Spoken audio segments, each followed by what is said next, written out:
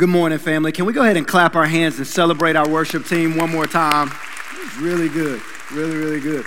Hey, thanks so much for being here today. My name is Xavier. I have the express privilege of being the campus pastor at our Missouri City campus. I'm so grateful that you have chosen to worship alongside us today. And whether you're joining us online or in person, like I said, it is our privilege to be able to worship with you today. Before we get started, I need everybody to do me a favor, whether you're sitting at home or whether you're at our Missouri City campus or whether you're here in the room at Sugar Land. I need you to take your right hand for me. I need you to lift it up in the air just like this right here and wave it at me. Okay, good to go. You can put it down. Even at Missouri City, one last time, everybody raise your right hand up in the air like this, wave it at me. Wave it at me. There you go. And then you can put it down. Great. I don't want you to be able to go home today without saying the pastor didn't move me. And so you are welcome. I have now moved you, regardless of what we say today. You can tell everybody at church it was very moving. We moved a lot. Good. Hey, we're starting a brand new series today. It's called Our Rescue, and I was actually thinking about a story in my own life. So I grew up loving the water. My parents are both military veterans, 20 plus years, and so we grew up living in spaces where we frequently went to the beach, or we went on base and went swimming on base, or whatever it is. And so my parents taught me how to swim from a very young age. I'm talking really young. Not like young like the people who throw their infants into like the 10-foot pool, like not that young, but like 5 and 6. Like I can make my own decisions on being able to swim. And so I remember growing up in and around the water. We loved it. And I remember taking swim lessons. You would kind of graduate up through. So they would teach you how to hold your breath, and then they would teach you how to do the motions, and then they would let you swim in water that you could stand up in. And then eventually, if you kept passing all of those tests, they would let you jump off the diving board. And my older brothers, I was the youngest, and so my older brothers had passed every test with flying colors. They were amazing athletes, and now I was on my way to try to do the same. And I passed the test, flying colors again. And so now me and my older brothers were all 4 years apart. So I'm around 5-ish, and then it goes up from there. And we're all jumping off the diving board into the 10-foot, and we're swimming over. And then they start doing flips and tricks, but I'm still just toddling to the end. And I jump off the diving board, and I swim to the end. But this last time in particular, I jumped off the diving board, and I'm swimming to the end. And something about my brother's face looked a little panicked or worried. I don't know what it is. Maybe it was just ugly. But I looked up and tried to grab his hand, and I just forgot how to swim. Like I was trying to get out of the water, and I just forgot how to swim. And so in this 10 or 12-foot pool, I just start sinking to the bottom. And I am floundering and like gasping, and the water is filling up my lungs. I am drowning. I am stuck. Everything that I thought that I had learned before, none of it is coming. I'm not thinking well enough, like maybe I should just hit the bottom and then kick back up, but I'm only like 3 feet tall. That's going to take a long time. Eventually, and I do mean eventually. I feel like I waited on her quite some time now. I feel like I was too near to death for her not to be in the water already. But eventually, the lifeguard jumps down off of the lifeguard contraption and pulls me up out of the water, gets me on the side, and is making sure I'm okay. I'm hyperventilating. My brothers are asking me, am I okay? Am I okay? Am I okay? After I finally got it all together, my parents get over and they're talking to me, and they ask me this question. They say, hey, what went wrong? What happened? And I start to tell them all of the things that went wrong.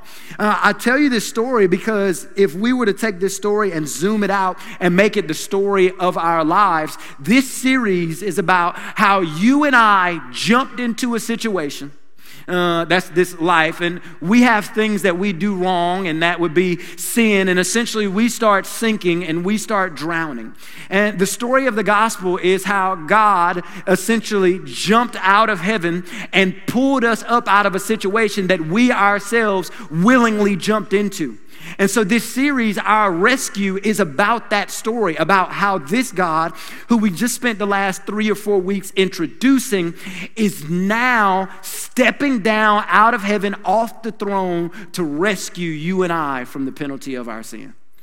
And to jump in week 1, the question we're asking ourselves is the same question that my parents asked me after I finally got it together and wasn't dying. Is this: what went wrong? We grew up in church all the time, and even the question that people ask you all the time is, hey, are you saved? Are you a Christian? And then you start to have to ask the question, what does it mean to be saved? What am I saved from? What went wrong? If God is perfect, how do we have this earth that exists with all of these different things that stop us from experiencing perfection? And so that's where we want to dive in today. So if you have your Bible, we're going to go to Genesis chapter number 1, verse number 1. And your first fill in the blank is this. We're going to talk about God's creation. Genesis chapter number 1 and verse number 1. I was at a youth conference one time teaching, and I said, hey, turn in your Bibles to the book of Genesis. And a kid screams out over everybody. He said, hey, what page is that on? I'm like, I don't know how to tell you, sir. Every Bible is different. I don't know. Maybe one or two, or I don't know. Okay, here we go. We see these words in the very first chapter, the very first verse in all of the Bible. In the beginning, God. And so the Bible opens up with this introduction. The first person that we meet is God. And we spent the last couple of weeks introducing you to God. And so if you haven't seen those, you definitely want to go back and watch those sermons. In the beginning, God created the heavens and the earth. And for the next couple of verses, we see them break down. The Bible breaks down how God did it. It talks about how God starts speaking things into existence. God says, let there be light. God says, and he creates all of these things simply by speaking. And then it'll tell you it was morning and day, and God would look out at what he created that day, and he would go, this thing is good. And so on day one, he created the light, and then on the second day, he created the sky. And on the third day, he created dry land and seas and plants and trees. And on the fourth day, he created the sun, the moon, and the stars. And then on the fifth day, he created the creatures that live in the sea and the creatures that fly. And then on the sixth day, he created the animals that live on the land. And then finally, after speaking all of these other things into existence, including the very light of the world, the Lord fashions man with his hands from the dirt of the ground and breathes into him life, and man becomes a created being. And we find ourselves in Genesis chapter 1, verse number 27. It says this, so God created mankind in his own image, in the image of God. Everybody say image of God. He created them, male and female. He created them. And then he does something that nobody could have anticipated. He doesn't just create these humans to be nothing. He gives them a responsibility. In Genesis chapter 1, verse 28, God blesses them and said to them, be fruitful and increase in number. Fill the earth and subdue it. That fill in the blank is subdue. The next fill in the blank is rule over the fish in the sea and the birds in the sky and over every living creature that moves on the ground. And so in these first couple of verses, we see God create, and we get some attributes of man, attributes of human beings that this is what you and I are, I would hope. If you're an alien, don't tell us. But you and I, we're created human beings. We get some attributes of man. And the first one is this, is that man is created in God's image.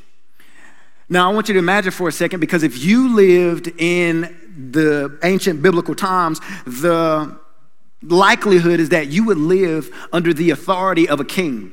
And these kings would often call themselves gods. Because why? They would decide what was right and wrong. They would have ultimate authority. They would sit amongst the people. They could tell people what to do. They could give orders. And these kings actually would then start to build these statues of themselves called idols. And people would literally have to worship and bow down to this king because he was the ultimate authority. And the crazy thing about this is that when you see the children of Israel in the Bible, those are God's chosen people. They never saw their king as a god. Why? It was really because two reasons. One, they didn't believe that the infinite God can be created into any one finite thing. But number two, and maybe even more profound, is they didn't believe that you and I should create images of God because they believed that God had already created images of himself. And so there was no need to recreate something that God had already done. And when did God do that? God did it in Genesis chapter 1 when he created you and I to be his image, his likeness, his representation here on the earth. And so now, all of a sudden, this thing, this choice, this rule, this authority that used to be relegated exclusively to the King of Kings, God has now given humans part of his authority and part of his responsibility. And so that's your next fill in the blank. He had given them free will to rule. Genesis chapter 2, verse number 15 says this: the Lord God took the man and he put him in the Garden of Eden to work and take care of it. And the Lord God commanded the man, you are free to eat from any tree in the garden, but you must not eat from the tree of knowledge and good and evil, for when you eat from it, you will certainly die. So he gives the man free will. He gives him this authority. Go out, be married, do whatever. Like, hey, be creative with it. He doesn't tell him how he should tend the garden. He just says, hey, go work, go be fruitful, go multiply, expand your family. I just have one thing. I just have one thing that I need you to do. There's a tree over there in the middle of the garden. It represents the knowledge of good and evil. I don't want you to eat from that tree. So God is essentially saying, hey, I'm going to give you all of this authority. Here's the only thing I don't want you to do. I don't want you to redefine good and evil in your own eyes. I want you to trust what I have said is the right way to live. I have outlined for you how you should rule, how you should reign, how you should grow, how you should multiply. And my only request is that you don't start thinking that you know more than I know and that you are better than me and that you should be the one who defines good and evil. And as long as you do that, everything will go great. It's almost like if you've been a teenager before, if you have younger siblings, or maybe you have teenagers right now as kids, if you ever leave to go on date night or go out of town and you leave the 16-year-old in charge, right? And you tell them, hey, everybody now, you answer to the 16-year-old. They are parents for the next 2.5 hours. And when you say it, you almost see the 16-year-old light up and they start to expand a little bit and then they start to think about all the things that they're going to be able to do now as parents. But then what you do is you pull the 16-year-old aside and you give them the game plan. You make it idiot-proof. I think foolproof is what I should say. I don't know if I can say idiot in church. Sorry, Pastor Johnny. I go back to Missouri City after this. You make it foolproof for your teenager. And what do? You outline it for me. You say, hey, you can do everything. Just don't start making up new rules. I'm already a good parent. I know everything to do. As long as you follow the game plan, everything will go well. And inevitably, every time you come home and the 16-year-old has your 5-year-old doing push-ups, the 7-year-old is doing wall sits, and they've redefined bedtimes, and they've decided that they're going to rule in whatever way they want to do. And the truth is, I'm giving you all of this background because I want us to see ourselves in this creation story. The truth is that the picture we get with Adam and Eve is gardening. They take care of the garden. They make it better over time. But that thing for you and I is our day-to-day life. That God has entrusted you with your life. And he says, hey, I'm going to let you rule. I'm going to give you free will and ability to make decisions. All I am asking is that you do not redefine the way you think you should live. That you do not redefine good and evil in your own eyes. That you stick to the plan and rule in the way that I have desired for you to rule. And sometimes that goes well. And when it does, we create wonderful things. We create families and communities and all of those things. And sometimes we don't get it right. And human beings, we create horrible things like licorice flavored candy. Like, I don't know why I know what proof that sin exists in the world. But the point is, sometimes we get it right and sometimes we don't. And now you see the choice that Adam and Eve have is the same choice that you and I have day to day today. That they're in this life and they have a decision to make. Do I trust God at his word and bring all of my life under the lordship of God? Or do I use my free will to do what I want for my own personal gain, to redefine good and evil in my own eyes? And they ultimately get to the point where they're going to make some decisions because they're going to live in this garden. And then in chapter 3, we see another person introduced in the Bible. Because the first thing we talked about is God's creation, but in the beginning of chapter 3, we meet the serpent, who we now know is Satan, and so now we want to talk about Satan's creativity. The first one is God's creation. The second point is Satan's creativity. Now, Eve, what happens, we see Satan get introduced, and I wish we could literally do a whole sermon series on Satan. And I wish I could walk you through that, but that wouldn't be a sermon series. It'd be a systematic theology class. And if you want to do that, like, I encourage you to go do that and learn on your own. But the quick Cliff Notes version is that, one, we believe Satan is a created being. He is not an omniscient, omnipotent, all-powerful being and spiritual being like God. Scholars believe the widely accepted view of Satan biblically is that he was an angel created who also made a decision whether or not he wanted to follow God. He thought he could be like God, and as a result, he was punished. And now we see Satan forced to roam the earth and relegated to where God allows him to be. And he uses his time and energy and all of his influence to try to get you and I, because he's a spiritual being, not a physical being, to get you and I to act outside the will of God, to, just like Adam and Eve, redefine good and evil for ourselves. So Eve is talking to Satan, and he's saying, hey, he's talking to the serpent, he's saying, hey, did God really say, like, that you were going to die? Like, die. Or, like, did he say you couldn't look at it? And he's trying to get Eve to make these decisions, and then we see her make a decision in Genesis chapter 3, verse 6 and 7. It says, so when the woman saw that the tree was good for food, pause, that's why you got to be careful what you look at, because she saw, okay, and that it was delight to the eyes, and that the tree was desired to make one wise, she took of its fruit and ate, and she also gave some to her husband who was with her, and he ate. Then the eyes of both were open, and they were naked, and they sewed fig leaves together and made themselves loincloths. Now, prior to this moment, they had always been naked, but there was no shame. There was no guilt. There was nothing to hide. It was pure innocence.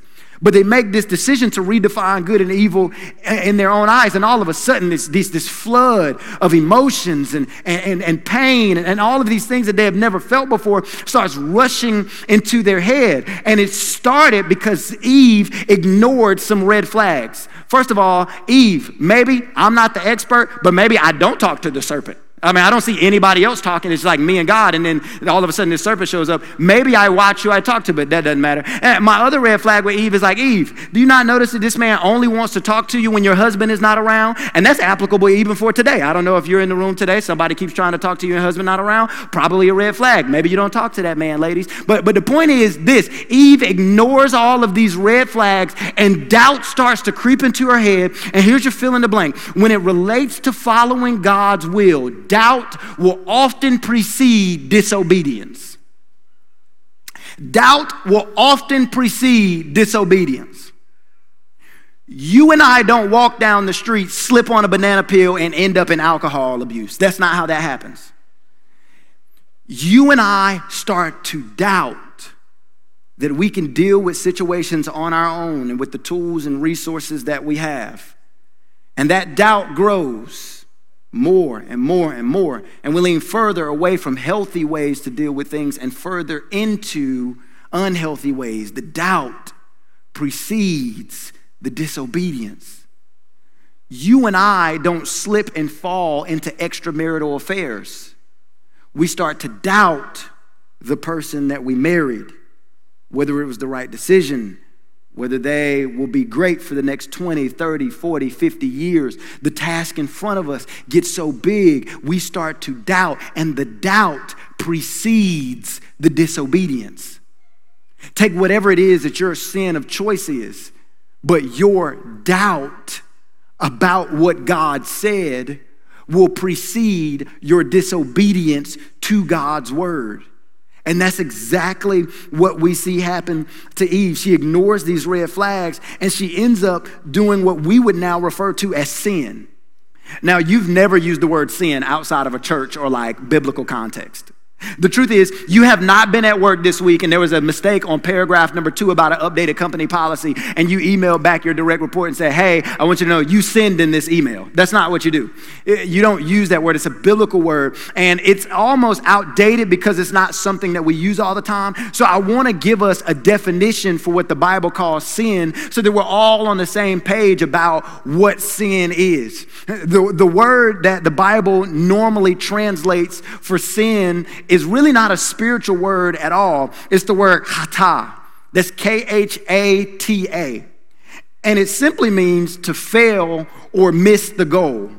It just means to fail or miss a goal. Like, for example, the Israelite tribe of Benjamin trained a small army of slingshot experts who could sling a rock and knock a hair off somebody's head, and they would not chata. They would not miss. They were excellent in everything that they did. And so when we talk about sin in the Bible, it means that you and I have failed. We have missed a goal.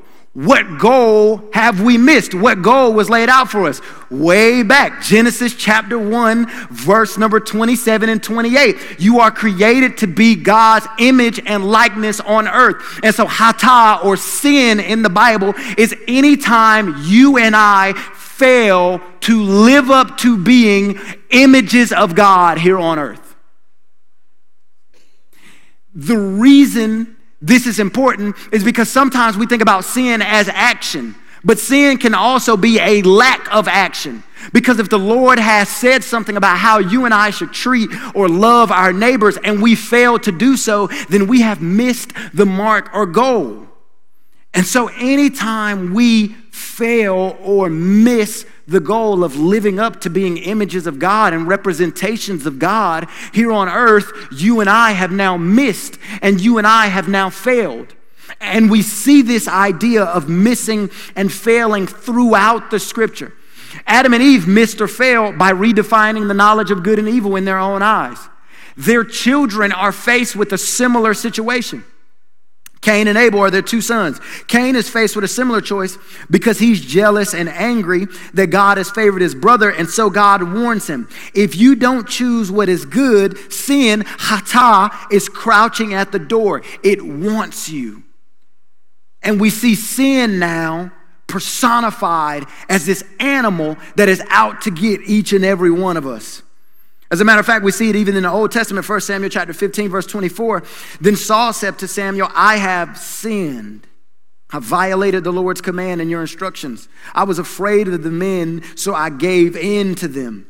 And then in the New Testament, Paul uses the word harmatia, which is very similar, and he describes it as a power or force that rules us. His words are this, that we were slaves to sin. He would argue that sin lives inside of us. And so sin is present through the scripture. And here's the deal. You and I, we read the story of Adam and Eve, and we say they had the perfect life. They only had one thing. They just could not define. They could not eat from this one tree and this one fruit. But here's what happened. I don't want you to judge them just yet. I want you to come here. I want you to come here. I want you to come here.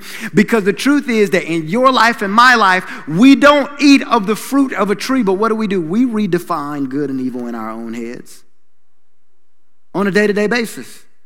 We decide that what we want is more important than what God has created us for, or is more important than God's will. How do we do it? We do it all types of ways. It shows up in your anger and wrath. You know what you do? You redefine good and evil, right and wrong, and you convince yourself that the person you're lashing out at deserves your anger and wrath. You redefine good and evil in your own head. The truth is, we do it when we have a vice, something that you turn to when life gets hard. You've convinced yourself that this thing is something that I actually need. This one more time won't hurt me. You redefine good and evil in your own eyes. You have something in your life right now, if you think hard enough, where you've started to redefine good and evil. Maybe it is in the way that you treat people. Like, the Bible says you're supposed to love everybody, treat everybody with respect and kindness and all of those things. And that was great until you met like your new daughter-in-law. And now you're like, hey, I need to redefine this a little bit because she is just somebody else. She is not a child of God. She might be a child of Satan. And so I'll treat her a certain way. And the point is, what do? You redefine how you should treat her, right and wrong. Why? Because inside of you is the same desire that was in Adam and Eve, a desire to redefine good and evil so that you get to do what you want to do. You know what the Bible says about giving and tithing, but what do? You redefine that. You say, I don't need to give my money. Why? Because inside of you is a desire to redefine good and evil. It's the same thing that happens with me. One of my primary struggles is gluttony. I know I don't need all the 48 pack of Reese cups that's in my pantry right now. I wish I was lying to you that they were not in there. I wish that they were not even open. I wish that I had not even purchased them. And I knew this. But what do? I redefine good and evil in my head. And on my way to bed, I don't eat one or two. I eat like 6. And I redefine. Whoa. Somebody judged me. Don't you do that. I heard it. There was a gasp. There was an audible gasp. You might not have heard it online, but I heard it. It's okay. I got some. Your sin is coming. Your sin is coming. I'm going to get to yours very soon. It's okay. You just wait. The point is, I struggle. And you start to realize how every moment in your life, you make the same decision that Adam and Eve made. You redefine good and evil based on what feels best to you in the moment. There's a redefinition. And so now we've talked about how we talked about God's creation. We've talked about Satan's creativity. And then now I want to talk to us a little bit about man's consequence. And so Adam and Eve sinned. They made this decision. And now they suffer some consequences. But not only do they suffer some consequences, you and I suffer some consequences. The Bible, I love the Bible. I really do, for multiple reasons. Not only because it's God's word, but because of the way the Bible communicates. The Bible often communicates in stories, themes, and patterns. And so you will see these same stories and themes and patterns repeated throughout the scripture. And you might not see the same words or language all the time, but you can easily pick up on the patterns. So we've picked up already this idea of gardening and ruling. It's a pattern that you and I continue. We've picked up this idea of a choice between deciding what is good and evil. And you and I see this pattern at the beginning of time, and it is repeated throughout all of human history. And it will be repeated throughout all of human history because God communicates in themes and patterns that are relatively easy to understand. And then we see man's consequence. I want to read something to you. In Romans chapter 5, verse 12 through 14, we see the actions of Adam that now have consequences for us. Romans chapter 5. Verse number 12 says this: therefore, just as sin came into the world through one man, that's Adam, and death through sin, so death spread to all men and women, that's you and I, because all have sinned. For sin indeed was in the world before the law was given, but sin is not counted where there is no law. Yet death reigned from Adam to Moses, even over those whose sinning was not like the transgressions of Adam, who was a type of one who was to come. See, the pattern is that Adam and Eve had consequences for their sin. And you and I have consequences for our sin. And I want to give you two of these words that the Bible uses for their consequences. That first fill in the blank is the word iniquity. Iniquity. It's another word, once again, that we use in Christianity that you don't use day to day. Like your 4-year-old never ran up to you and was like, oh, my iniquity. They don't talk like that. So I want to define this word iniquity to us as well. In the book of Psalms, David proclaimed that he was born in sin and shapen in iniquity. The word that the Bible uses for the word iniquity is the word avon, which at the root just means bent or crooked. And so iniquity is bent or crooked behavior.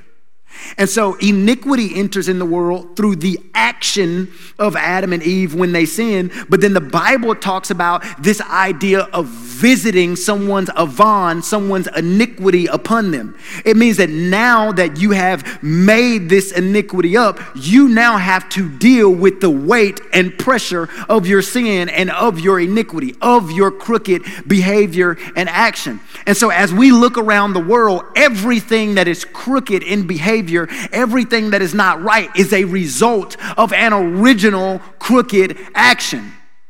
John MacArthur said it this way. There's this long quote. He says, all problems, personal, environmental, all that is wrong, evil, immoral, incomplete, all that is decaying, inferior, failure, disappointment, weakness, sadness, sorrow, pain, disillusionment, trouble, discomfort, remorse, regret, conflict, hate, jealousy, envy, bitterness, vengeance, fear, crime, selfishness, confusion, lies, all the way through all of these things. At the end, he says, everything that fails to be as perfect as God is came from this one event. Because God created Adam and Eve to live in perfect symmetry with him. And when they broke that trust, it's the word transgress. When they broke trust with God, he allowed them to sit in their iniquity and to deal with the consequences of their own action. They deserved it.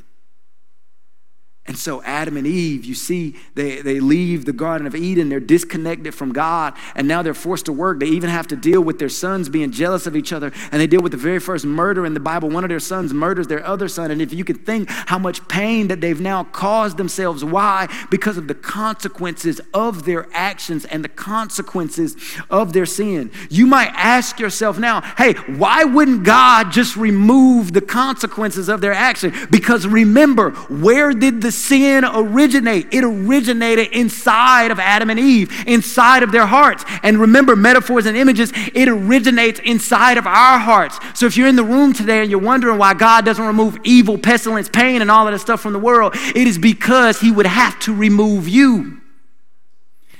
That is why we see these stories in the New Testament about Jesus saying that he's going to give us a new perfected body and all of those things. Why? Because he has to separate you from perfection, because the day he removes evil, if you are connected to it, you also must be removed.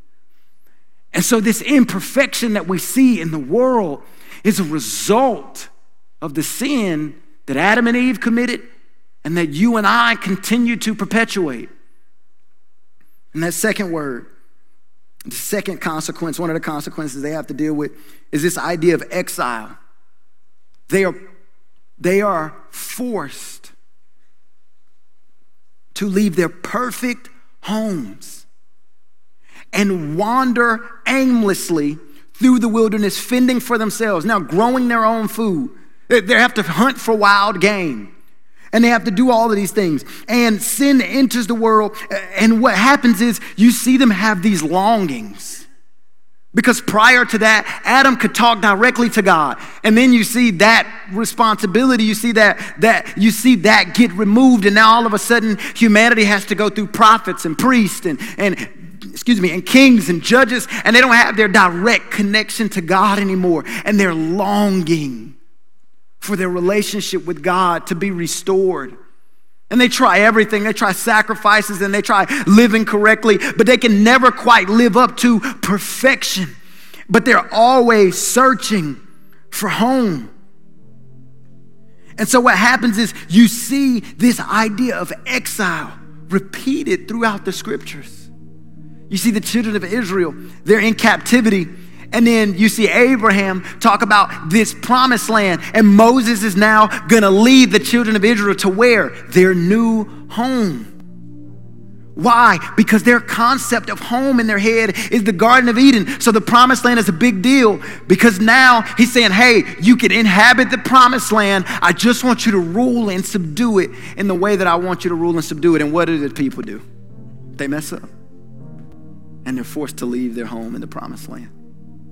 Just like Adam and Eve, who had the ability to rule. But what happened? They messed up and they're forced to leave their home. And so now you don't see exile as something that's just this one-time event. You realize that exile is the human condition. That inside of every one of us is a concept of home. a concept of Genesis chapter number 1, where we get to live in perfect harmony and symmetry with God, ruling under him, obeying his authority. And now every time you interact with people or with pain or with sickness or with homelessness or with greed, something in your heart doesn't sit right. Why? Because you are longing for home. You are experiencing, because of your sin and because of my sin and because of all sin, you are experiencing exile. And that's the fill in the blank there. From Genesis to Jesus, it's all about man's attempt to go back home. And just in the moment that man is ready to give up, they start erecting their own idols, and they're like, hey, I'll just worship this thing and I'll find this new place to live in, and this will be my home. But there's always something lacking, just like you and I. No matter how much we get and no matter how much we do, there's always a part of us that's missing a little bit of a fulfillment. Why? Because we have a desire for home that we can never create. And in the Old Testament, just when they were ready to give up, oh my goodness, I love the Bible.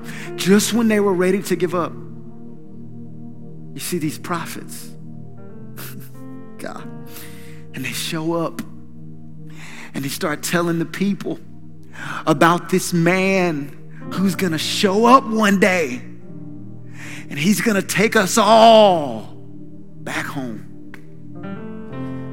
And that's what went wrong. And I'm not going to get ahead of ourselves and teach next week's sermon about God's solution. But that's why Jesus shows up and he says, I am the way. Because he knew that you and I have baked inside of us a desire for a close, harmonious relationship with our Father. And just like the lifeguard, when I was floundering and had no way of getting myself out of a situation, God sends Jesus to pull us out and to bring us home and to show us a new way to rule, a new way to live, a way that perfectly embodies what God created us to be in Genesis chapter 1. So as we leave today, there's two things. If you're in the room today and you're like, hey, I've been searching for this. This is what I've been looking for. Like, this is the answer. This is what I've been feeling. I just want to go home. Then as soon as we leave today, I just want you to go right out there to that Next Step Center. If you're online, then I just want you to type down in the chat, click on the link that they're dropping. If you're at one of our campuses, go to the Next Step Center and say, hey, I need to know this man named Jesus and what it means to go back home. But if you know the way back home right already, then your responsibility is twofold. It is, hey, now you start telling other people about this way back home, and we all become sojourners. That's why the Bible says we are in this world, but not of it, because we are on a journey now to go back home. And in that journey, you daily make the same decisions that Adam and Eve had a chance to make. Are you going to rule in the way that God would like you to rule? Or are you going to redefine good and evil in your own heart and in your own mind? And today I encourage you, rule how God has told you to rule. Because under the kingship of the Lord, there's covering, there's comfort, there's grace. I told you about that word, avon, the word forgiveness in the Bible. When you translate it, it really just means God carries the avon for us. The crookedness that you caused and deserved, God lifts your consequence. Let's pray. God, thank you so much for the fact that you have created us a home. Jesus, you even told us that you go to prepare a place for us, to prepare a home. So God, this week when we're disgruntled, And we're sick of this life, and we're tired of the pain, and we're tired of our children not getting it right, and we're tired of our spouse not being perfect, and all of those things, God. When we're tired of not getting promoted and other people are promoted around us, when we're tired of seeing greed or pride or racism or jealousy or envy and all of those things, God, remind us that the fact that those things even bother us is proof that one day you're going to take us back home. And God, when we remember that, I pray that in that moment, we would be lit on fire with the desire to live the way that you want us to live. And that we would tell everybody else about this new home that we're going to one day experience. Father God, thank you so much for being a great, great God to us. It's in Jesus' name we pray. Everybody together say it.